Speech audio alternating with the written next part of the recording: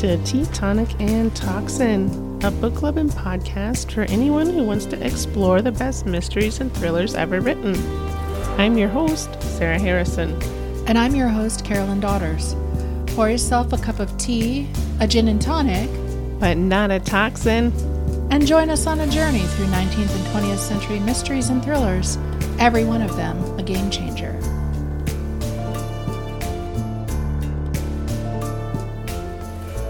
All right, Carolyn. Sarah, we're back with Karen Pierce. Yes. If you didn't listen to our episode all about her new book, Recipes for Murder, go back and listen to that one. For sure. It's awesome. Yeah, Karen is a lot of fun.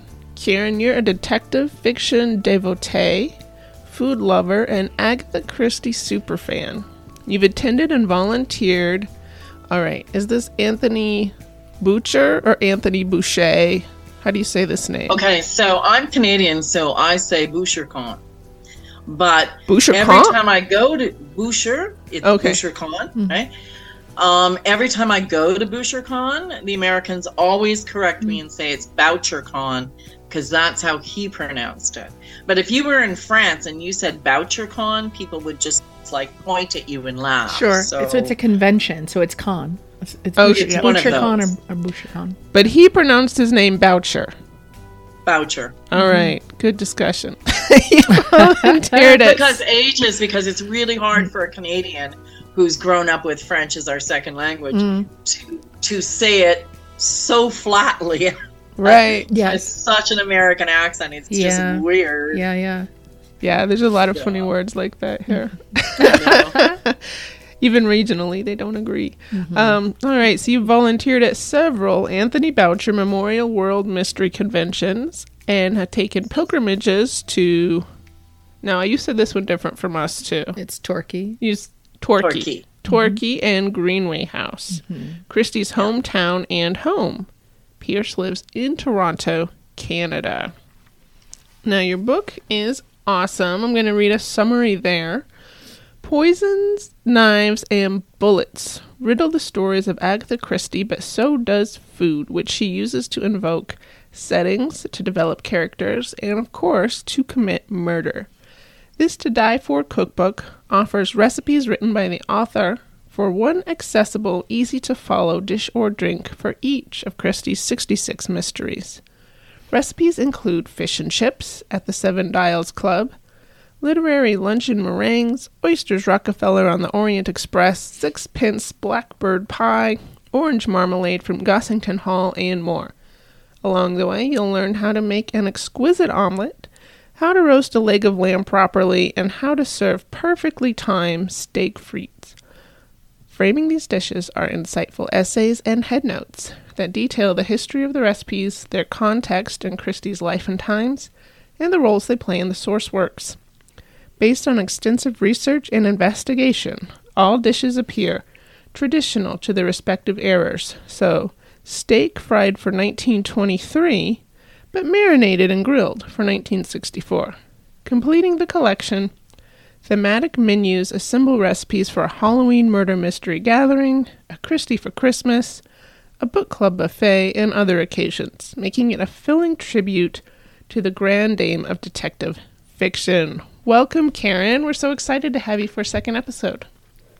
Well, thank you. I'm glad to be here again. This is great fun. Yeah. And when you were reading that, Sarah, it occurred to me there was one, probably 100, but one question that I didn't ask in our last interview about food, but it's really hard to make a good omelet. Yes. Yeah. Yes. So I'm very excited to try that particular recipe because I know how to put eggs in a pan. I know how to make it look sort of like an omelet, but it's not a beautiful thing. And so, yeah. Well, a secret is an ex-boyfriend taught me this, but I'm not giving you his name. He's getting no credit. Okay. But it works every time for me. I don't like the squishy bits. So this is one that you can literally flip. Ah, good. Nice. Okay. I like it. So give it a go. Follow it exactly. It's like fill your egg, you break your egg in half and you fill it just with water, cover it for that one, leave it open for a minute, cover it for the 2 minutes. Yeah. If you do it exactly the way it says, it'll be perfect every time. But you're right. I found them tricky. He taught me the trick. I'm going to try that. I'm going to try it tomorrow morning, I think. Yeah. I read, her name flew out of my head. The most famous cookbook author of all time. Oh, Julia Child. I read her memoir. And yeah, she has extensive writing about omelets as well, and her first French omelet. And omelets are really, really old. I had no idea. They're like one of the original foods. Yeah. Like you could just take eggs and add anything and it made a food.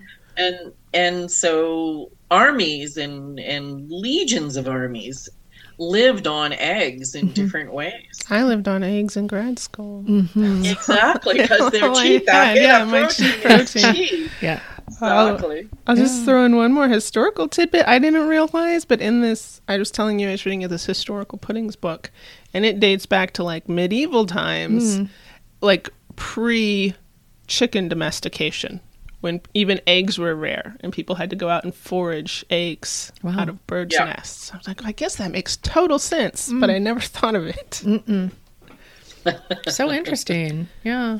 So, Karen, you're an Agatha Christie aficionado, and I think have been since childhood. Tell us about when you started reading Agatha Christie and how you got hooked. Yeah. Well, I'd read all the Bobbsey twins and all the Nancy Drews and the Hardy Boys and the Trixie Beldens and everything that was available to me in young fiction. And then we were spending March break at my grandmother's. And I have a younger brothers and sisters, so they're out playing in the yard, and I'm, lounging as an 11-year-old, And I found the third girl on her bedside table and sat down and read it and was like, woo! Now, many Christie aficionados say, and you still read a second one? Oh, really? The third girl is not one of her best. But, picture it. I was 11. I'm reading about swinging London and Chelsea. And it was just, whoa. Right. So I was hooked. And then I went on to read them all. And then in my 20s, I started collecting them all at used bookstores. And they're just comfort books. I think a lot of us see them that way. When life's the shits, just read a Christie because you'll laugh.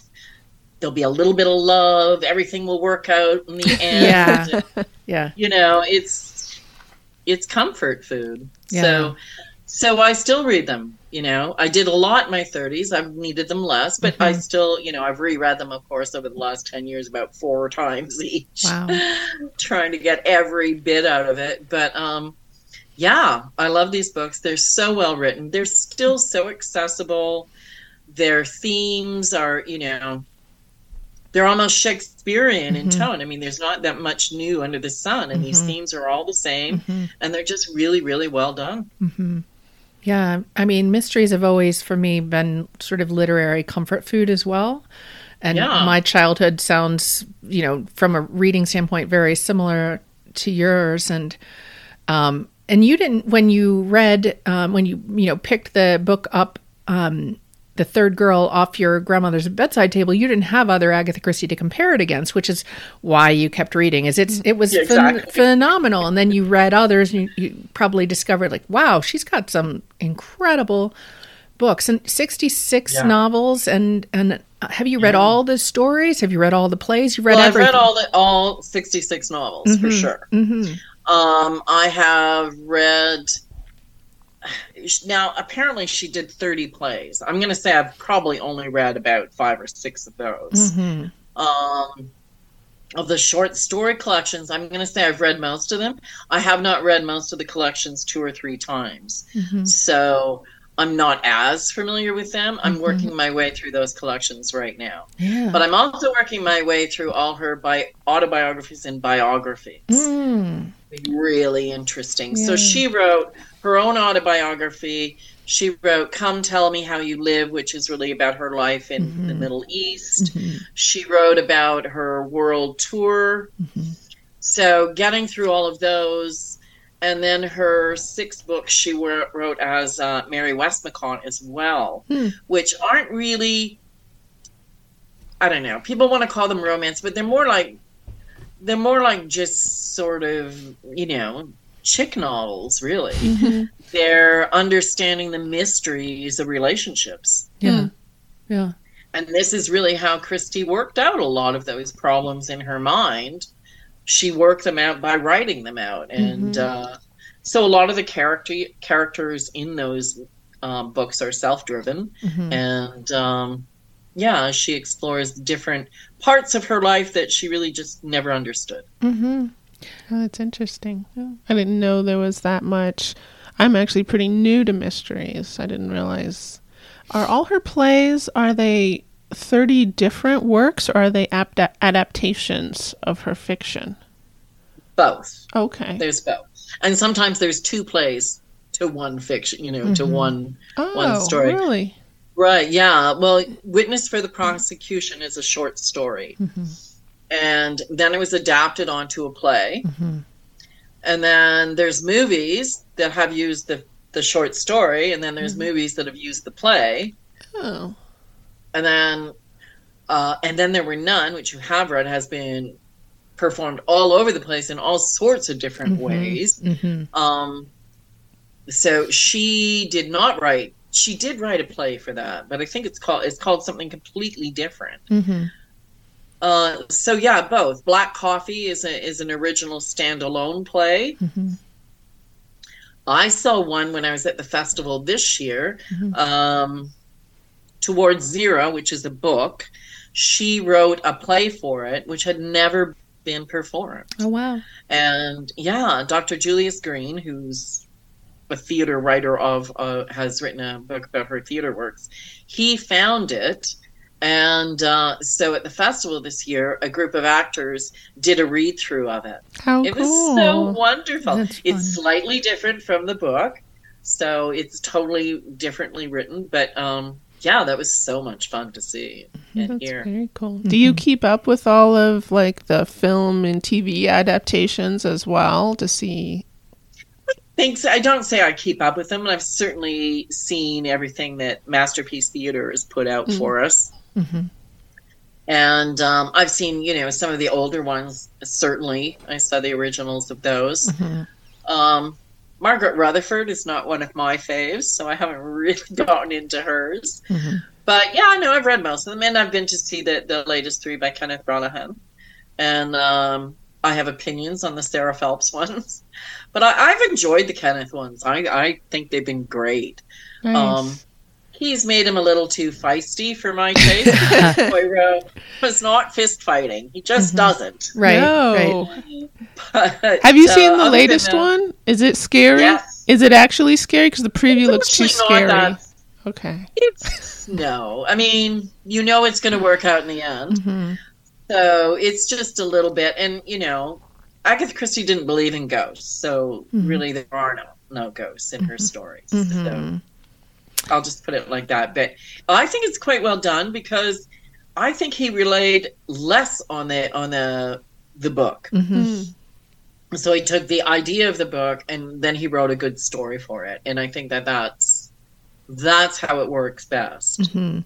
I feel like that's what he did. Yeah. I feel like Kenneth Branagh, that's what he does in the movies is they do feel different to me. And he is a very different Poirot to me.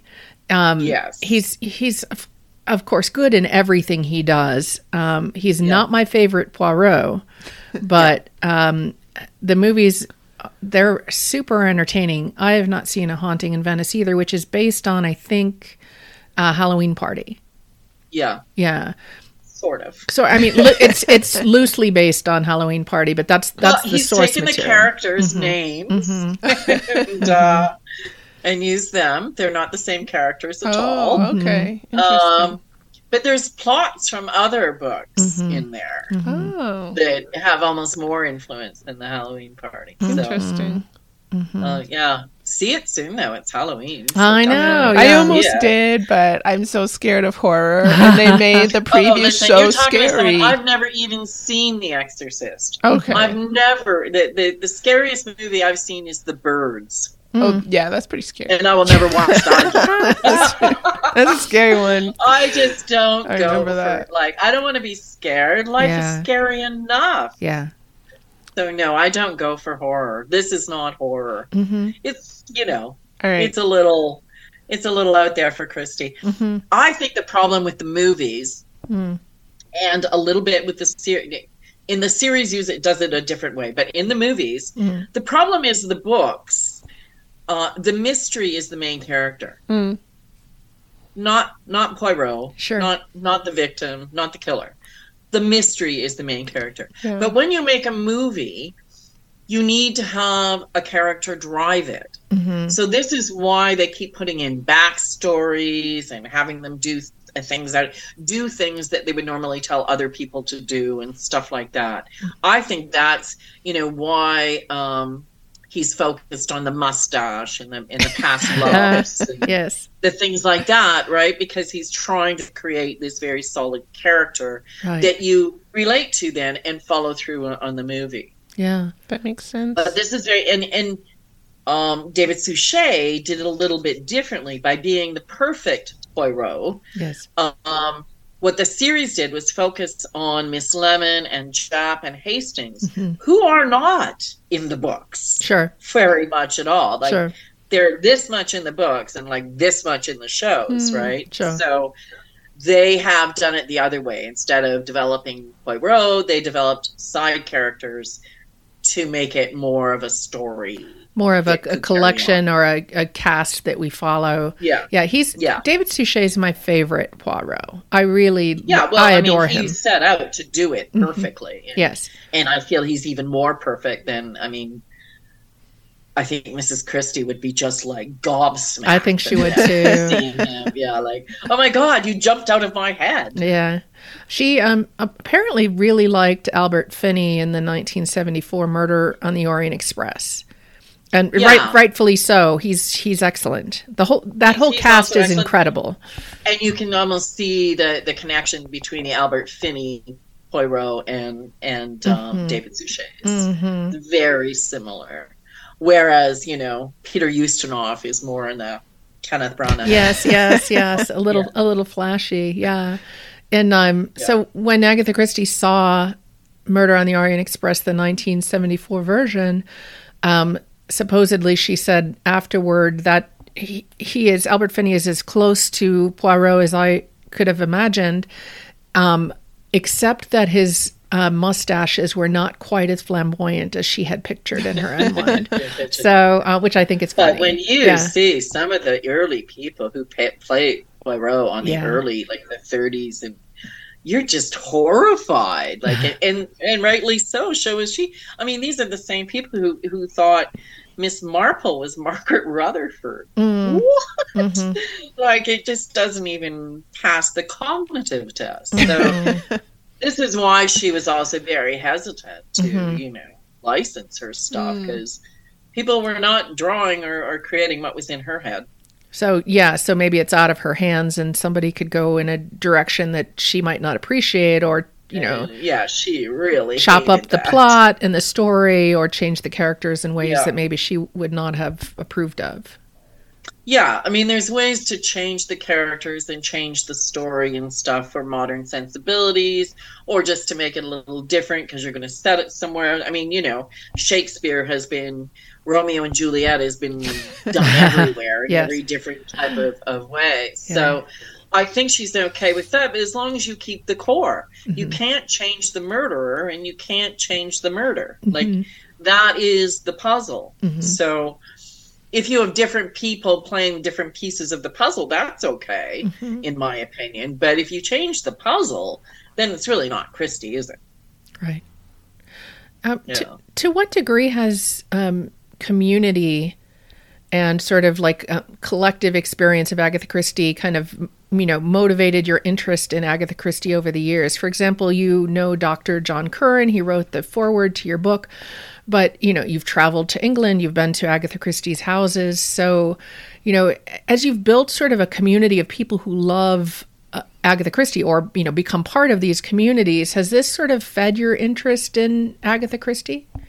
Oh, in leaps and bounds. Mm-hmm. Really. Like before I was just a Christie fan and I read all her books, but I went to BoucherCon first because I've also read all the Peter Robinsons and all Colin Dexter and all of them. So I'm a big mystery fan. So, but I'd always wanted to go to the one in England for Christie. Always, she was my first love. Right. So then when I got there and found all these people, like, it was like, oh my God, you could talk to anyone. Yeah. We all knew the same things. We all kind of had the same experience of reading Christie. And that's just the fans. And then I got to meet and get to know the people who wrote the books that they were presenting there. And Kemper Donovan and Carla Valentine and Dr. Mark Goodridge. Oh my goodness. Like, these are really fascinating people who have spent years studying and John wrote his PhD on Christie. Wow. Incredible. So yeah, these people know a lot about Christie. I was so nervous that first time I went on with Kemper because I knew he knew more than I did, but I was able to hold my own with Kemper, so that was okay. I thought, okay, now I know I can do this. So it was great. And John Curran interviewed me at the festival this year about the book, so that was great fun. I was going to ask if you get to present your book at one of these festivals. I did, and it was the very last thing that happened, and so most people had left, but I still almost filled the barn, and it was great fun. And John asked questions, and he tried to stump me, but we did good. It was great. I really enjoyed it. Yeah, he's a very nice man and really supportive of, the whole Christie thing. As I say, he's been going to that festival, showing up every year for 20 years. Sure. Yeah. And hopefully I'll get to present next year as well. Incredible. Yeah, that would be awesome. I'm hoping to do breakfast at Greenway. Ooh. Yeah, someone has to serve hors d'oeuvres or make something from your book and put them in the sideboard or something like that. Yeah, afternoon. So I don't know how we're going to do this. I've got about 5 ideas, so I'm going to write to the coordinator soon. And incredible, yeah. So what do you think? I think that would be amazing. So you've read, all 66 novels multiple times, as you said. So what, after all of these rereadings, which ones rise to the surface for you? Which ones resonate most with you? Well, the one I mentioned I was speaking about is The Five Little Pigs. Murder, I think it's called Murder in Retrospect in the States. It's just a wonderfully well-written story. It's so amazing because there's no action really at all. He talks to all 5 people, and then all 5 people write him sort of a letter about what happened. Yes. And then he has a meeting of them and puts it together. It's a practically perfect mystery. So I really, really enjoy that. That's one of my all-time faves. I like The Hollow. I love the characterizations in The Hollow. Dr. Curran does not like The Hollow. He thinks it should have been one of Mary Westmacott's books rather than one of the mysteries. Yeah, he says there's just not much of a puzzle. What do you like about it? You said the characterizations. I love the characterizations.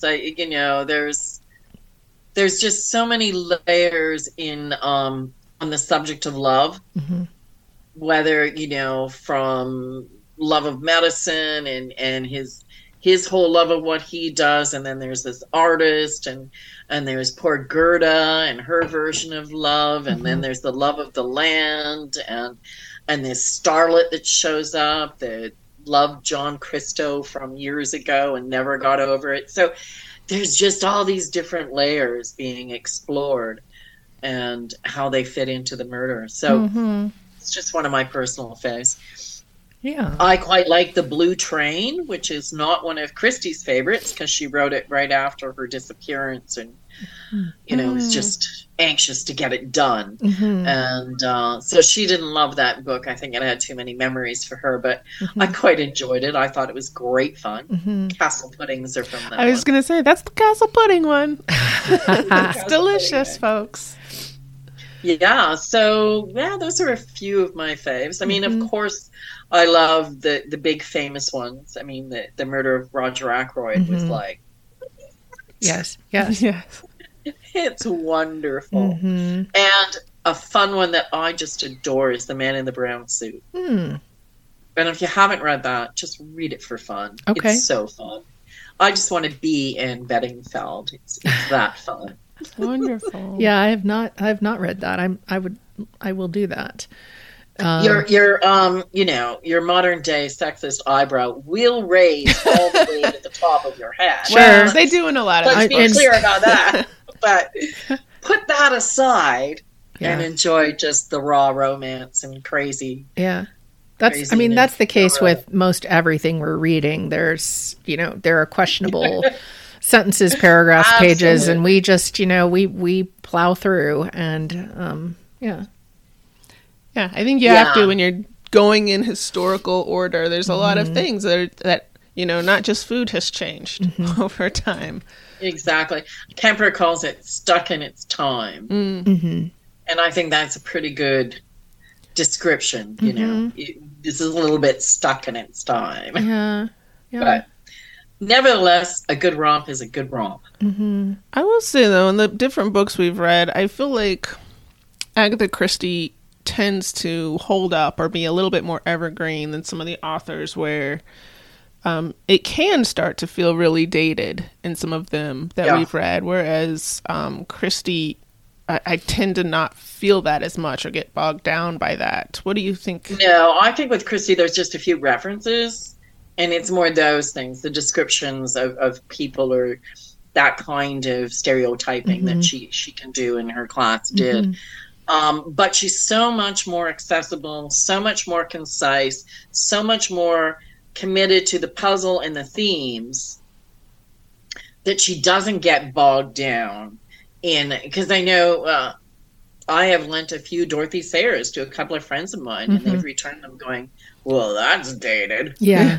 Even the language sounds a little like it's too vernacular. And it didn't travel, whereas Christie seems a little bit less Lord vernacular. Peter Wimsey is very, I think when he has dialogue, I find it very hard to follow. Yeah, there's a lot of references, and I'm like, I think I'm not getting it. As I didn't live at that time. Exactly, and yet with other stuff. Karen's just gone off camera to get something.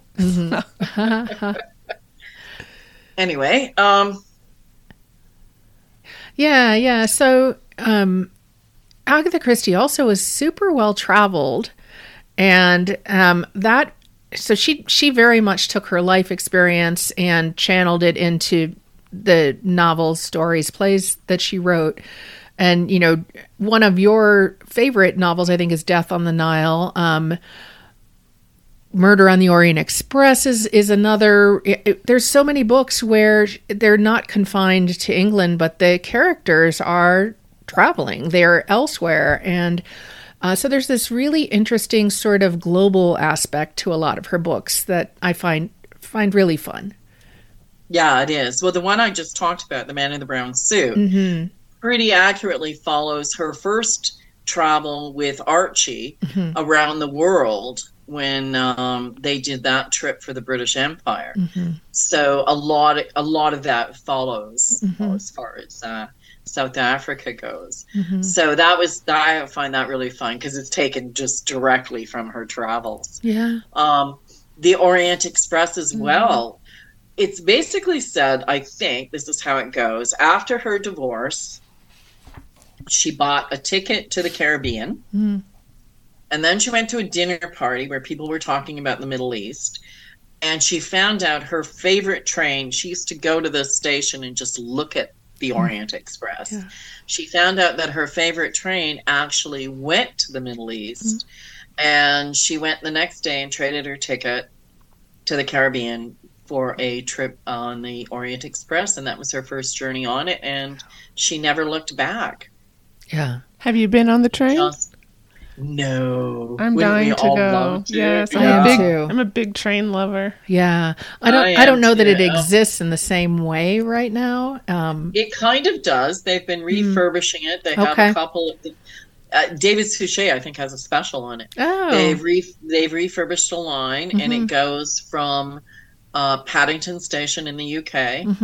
And I think it goes all the way to Istanbul. Awesome. Right, because the book, so the first sentence of Murder on the Orient Express starts, we learn he's in Syria. And so it would have moved from Syria to Istanbul, and then it's... Yeah, he took a journey to Istanbul, and that's where he picked up the train. And then on... It does all sorts of short journeys, too. I've looked at it. You can go just from Paris to Venice. Interesting. Oh, that sounds very good. And it's like just a one-nighter. Yeah, like I want to get... Only $5,000. Yeah. If that's all, that's I'm the discount in. Trip. Yeah, and that's the second class berth. Yeah. Yeah, I mean, I would love to do it and then, get off at all of these different places. Yeah, the train stops and I flee the train and come back the next day sort of thing. But we're about to read Murder on the Orient Express for November. And one interesting thing we were talking about, maybe some of Agatha Christie's writing is dated the way a lot of writers of that period, what they're writing maybe doesn't quite hold up at times. But there's an interesting aspect to Murder on the Orient Express where we have a princess, we have servants, we have, a German woman, we have Hungarian, very wealthy Hungarian couple, we have Poirot, who is Belgian, we have a Greek doctor, we have all these different, and we have Americans, and Americans really also, this American idea or ideal comes into play. But it's almost, it in some ways feels like, for me, an American novel because of all of these different classes. Well, and the root of it is American. Mm-hmm. Yes, the story so that the story comes from an American story. So, and that is in one way part of the solution.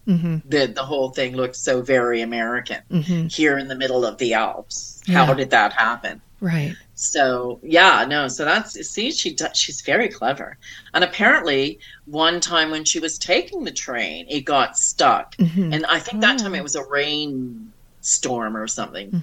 But she was stuck for 2 days, and that's where this all sort of came from. She loved her trains. And she had this meticulous attention to detail where supposedly when she was on the Calais coach or whatever the train was that she was on, she would look at where the door handles were, and if you were going to press a call button or so, there's a bag. Mrs. Hubbard has a bag that is supposedly covering the lock of the door at one point, so she couldn't tell whether the door between her room and Mr. Ratchet's room had been locked. And Agatha Christie knew the layout of this train. She knew what she was talking about. Everything was honored the detail of the train, which I think... Except she never told us what a sponge bag is. It is a sponge bag. I'm going to look that up. I was like, get me to Google, what is the sponge bag? That's why when I was even just talking, I said, I'm just going to edit that out and just call it, she has a bag on the door. But what is a sponge bag? I know. Weird. I'm often Googling and circling things to go back and Google as I read these books. Maybe it has something to do with bathing. I don't know. We will find out, because I marked it in my book and said, what in the world? World is this? Now, Agatha Christie's father was American. Yes. Yeah. So, what do you know about, her sense of being British, her sense of being half American, her sense of being European, her sense of the world? Like, What can you tell us I about... feel she saw herself as a British woman. Okay. I think pretty much clearly. There is a story, you know, a couple of times she did go to America. She did, you know, find her family's graveyard stuff. But the way she treats Americans in her books is if they're something completely other. Yes. Yeah. They're just hilariously something other. Yeah. You know, Like Mrs. Hubbard. they're always in the... titans. They're titans of industry, or they're over the top. Or it's really fun. They're loud. So I don't think she really saw herself as part Brit. I'm not entirely sure she saw herself as European either. She wasn't formally educated, although she did do a finishing school in France and maybe I'm thinking Switzerland, but I think she hated it so much she ended up in France.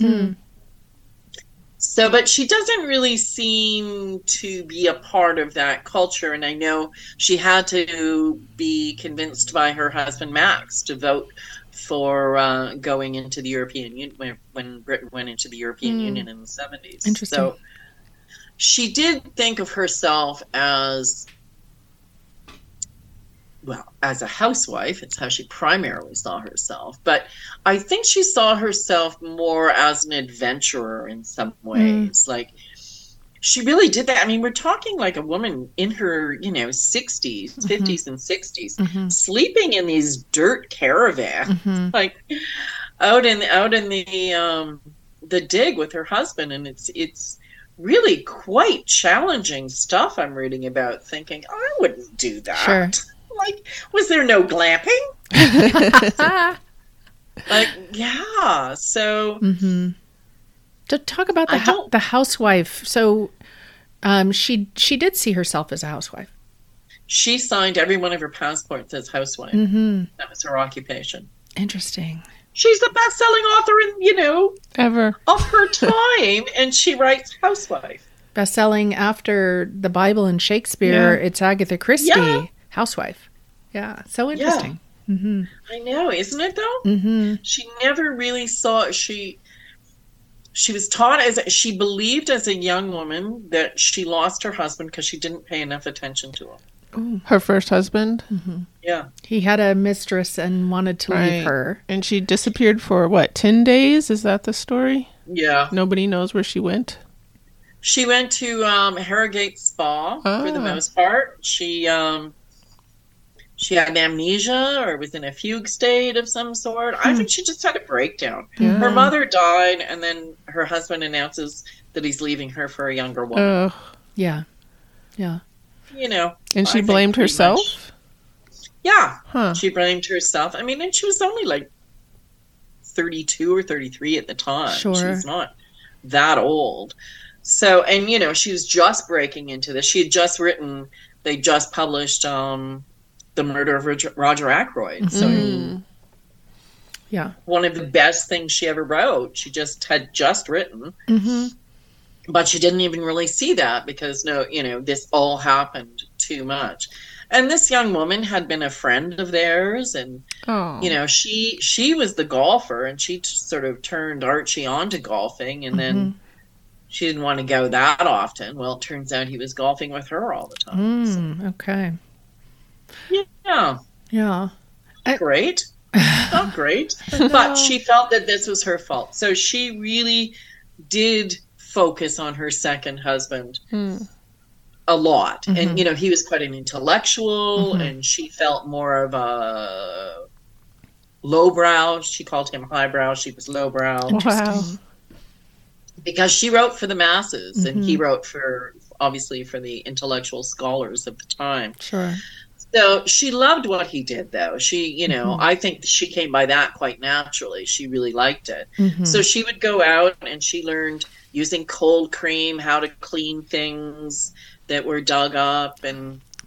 But she was in no part leading that. That was them. And so she looked after the house and the home, and she wrote a book on the side.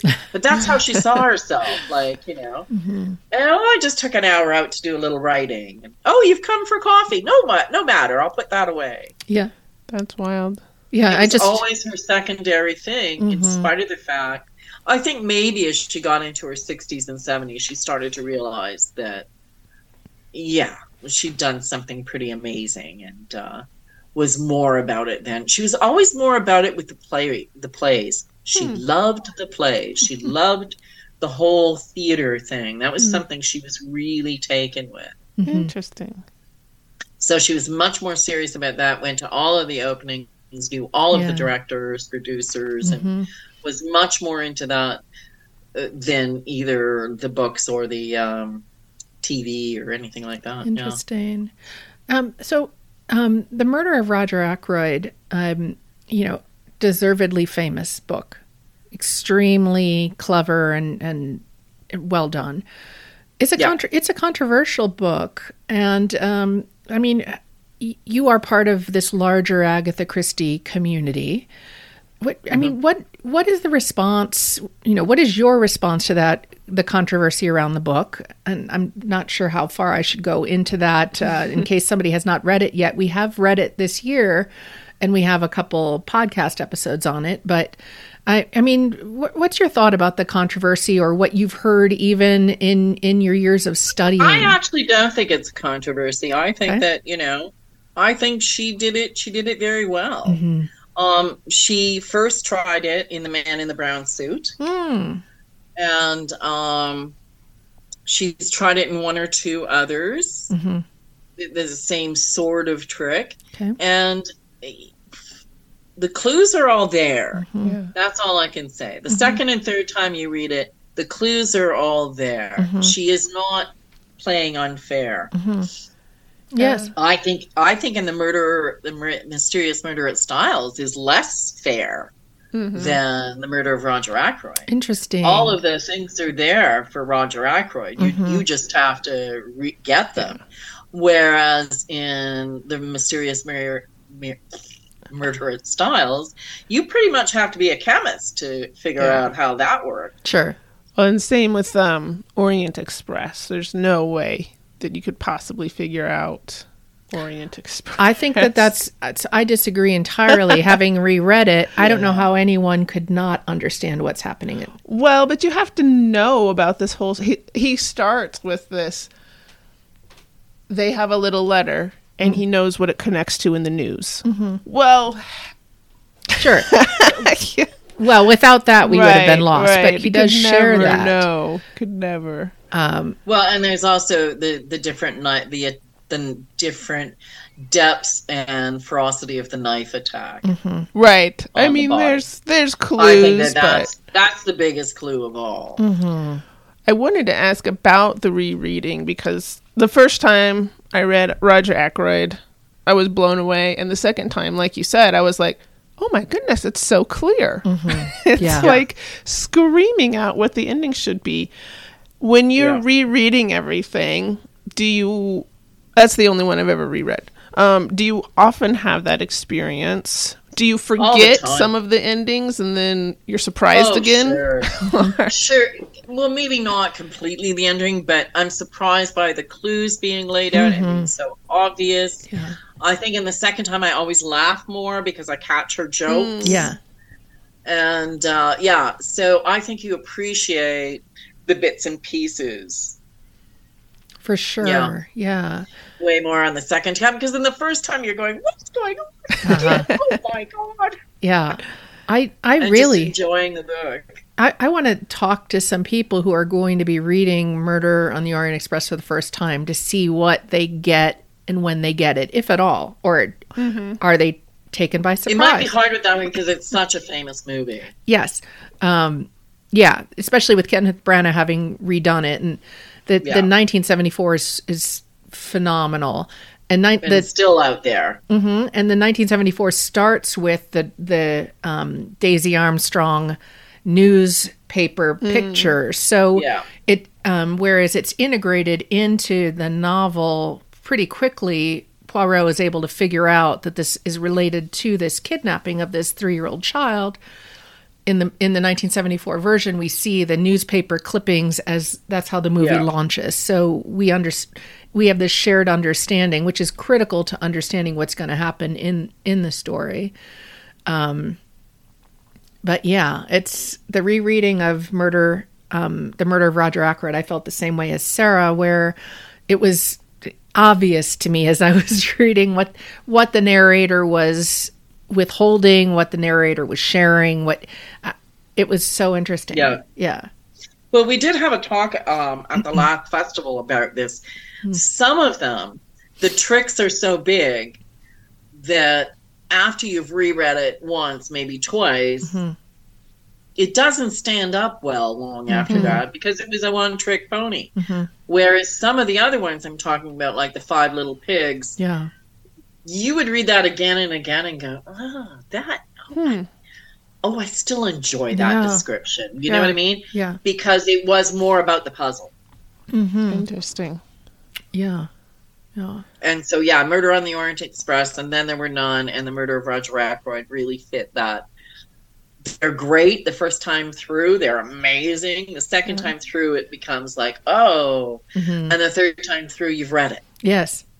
No, that makes sense. And one thing Sarah and I have talked, because we are studying the history of mystery in this podcast, we're reading these books, starting with Edgar Allan Poe, The Murders in the Rue Morgue, and then moving forward in time, is a lot of the murders in these earlier stories, and maybe also The Mysterious Affair at Styles, Agatha Christie's first book, many of these murders the reader could not have figured out, no matter how many times you reread it, because there are things happening behind the scenes, things that, Dupin in Poe or Sherlock Holmes, they're figuring stuff out that maybe is not on the page, and so we can't be involved in that process. Did you see sort of an evolution of Agatha Christie's style from Mysterious Affair? I think that's one of the. It's her first one. She didn't mean it to be anything but what it was. But she did use some knowledge she had from her years at the dispensary that the rest of us did not have. So I don't know that she did that again. Most of like the one that follows up, like, and this is in the mysteries, not the thrillers, right? But the puzzle mysteries. Murder on the Links, for instance. Now, again, she's using a old story, but it's worked right in. So you can't really, say it's not being revealed to you. It is.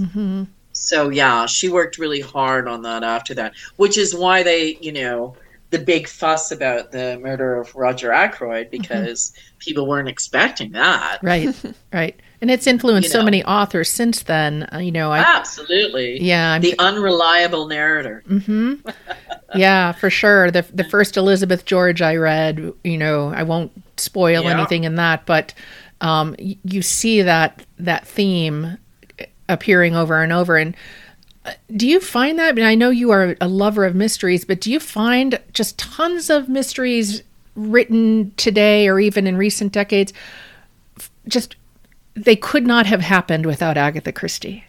And the authors will tell you that. I did have a bit of a time where I started asking authors all the time, so how did Christie influence your work? Every time I went to a book festival and stuff. So what was interesting, I thought, is the women were far more verbose about it. And actually, I didn't even have to ask. It was part of their talks. And I'm thinking Louise Penny, Val McDermott, they just came right out and said, the men you had to ask. And they all absolutely admitted that they had read Christie as a kid. And for sure, I mean, like I said, her plots are like Shakespeare. They're just being used over and over and over again because they're classic. They are. Yeah, incredible. Yeah. It's, mostly money. And after that, it's, love and hiding and love. But it's mostly money. Always look for the money. Yeah. I wanted to ask you too, so far in our book club, we've just been introduced to Hercule Poirot, but in reading your cookbook, you bring up a lot of other of her sort of thematic detective sets. Could you tell us about the different detectives in her book and maybe if you have any favorites? Well, there's obviously Hercule Poirot, and then Miss Marple, And I do love Miss Marple. I don't know. I tried to decide, is it Marple or is it Poirot? I think when I was younger, it was Poirot. As I get older, maybe it's Marple. Okay, interesting. I love Tommy and Tuppence. Tommy and Tuppence Beresford start off in The Secret Adversary as two young people just fresh out of World War I. And they've met up again, and they end up getting married. And they are the only two that naturally age. They get married, they have children, their children grow up, they go into World War II, they become old people. They're the only two that do that. So that's kind of interesting. Now, a few of her other detectives don't really appear too much in the novels. They're more short stories. And I'm thinking of Parker Pyne and Harley Quinn. So they don't. Adriana Ariadne. It's Ariadne Oliver, yeah. Ariadne Oliver. Man, that's a name I have for sure. Time with. So she shows up periodically through quite a few of, she doesn't have any standalones, but she's in quite a few of the Poirot ones. So she's a lot of fun. She's apparently the personification of Christie herself. The alter ego, because she's a mystery novelist. Yeah. She's a mystery novelist, and she hates the public, and she doesn't want to talk. A lot of Christie's opinions get shoved out of her mouth, so that's always a lot of fun. Who else is there? Well, there's a lot of standalones, so there's like one shot, detectives in each one of them. Like I said, Anne Bedingfeld in The Man in the Brown Suit. There's a lovely young woman in the Siddiford mystery. Superintendent Battle. You have the sort of Tommy and Tuppence, the Bobby and Lady, what's her name from? This is the one that was just done. Let's get the book. Yeah. Because your book has 66 recipes for 66 novels, so... I know. They do them by recipes, so it's... Yeah. Yeah, I've been referring actually to your book for the list of the novels Agatha Christie's written. I'm like, well, the easiest way I can get that is from Recipes for Murder. Right there. Why didn't they ask Evans? Oh, okay. Yeah. There's Bobby and Lady Frankie. Okay. So they're sort of a different version of the Tommy and Tuppence, which I think she kind of based on herself and Archie. Oh, interesting. In the early days, yeah. So there's lots of those young couples, and then you get sort of more into the superintendents and like Murder is Easy is I think it's a police officer from South Africa or something who solves that mystery. So a little bit of difference all over the place. But yeah, no, there are Poirot dominates because that's what her public wanted. Sure. But there's a fair smattering of other ones. Another one I would highly recommend as you get older is as you get into the next decades. Yes. Is Endless Night. Endless Night. 1967. Yeah.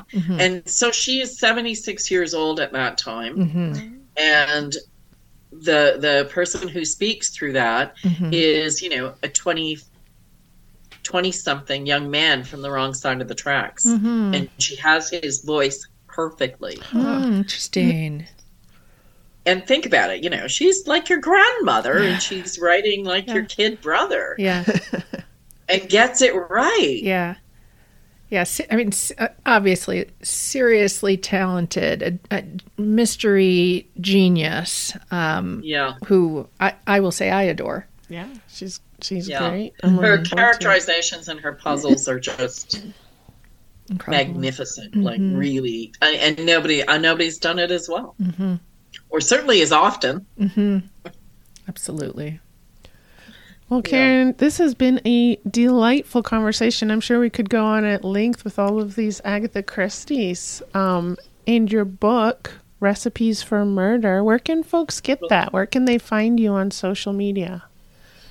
I have a Instagram site called Recipes for Murder. But for the most part, you can get the book online anywhere. But my suggestion is to go to your local bookstore. Like, let's support our local vendors. And if you go in there and ask them to order it, chances are they'll order a couple more, and your neighbors will get to see it too. Which is great. I love that idea. Yeah. So for more information about Karen, about Recipes for Murder, about all of the podcast episodes that we have more than 40 now, which is incredible. Check out our website, teatonicandtoxin.com. Check us out on Instagram and Facebook at Teatonic and Toxin, and subscribe to the podcast so you never miss an episode. Thank you, Karen. Thanks for being with us. Karen, this is amazing. Thank you. Until next time. Thank you. It's been great fun, and good luck with your book club.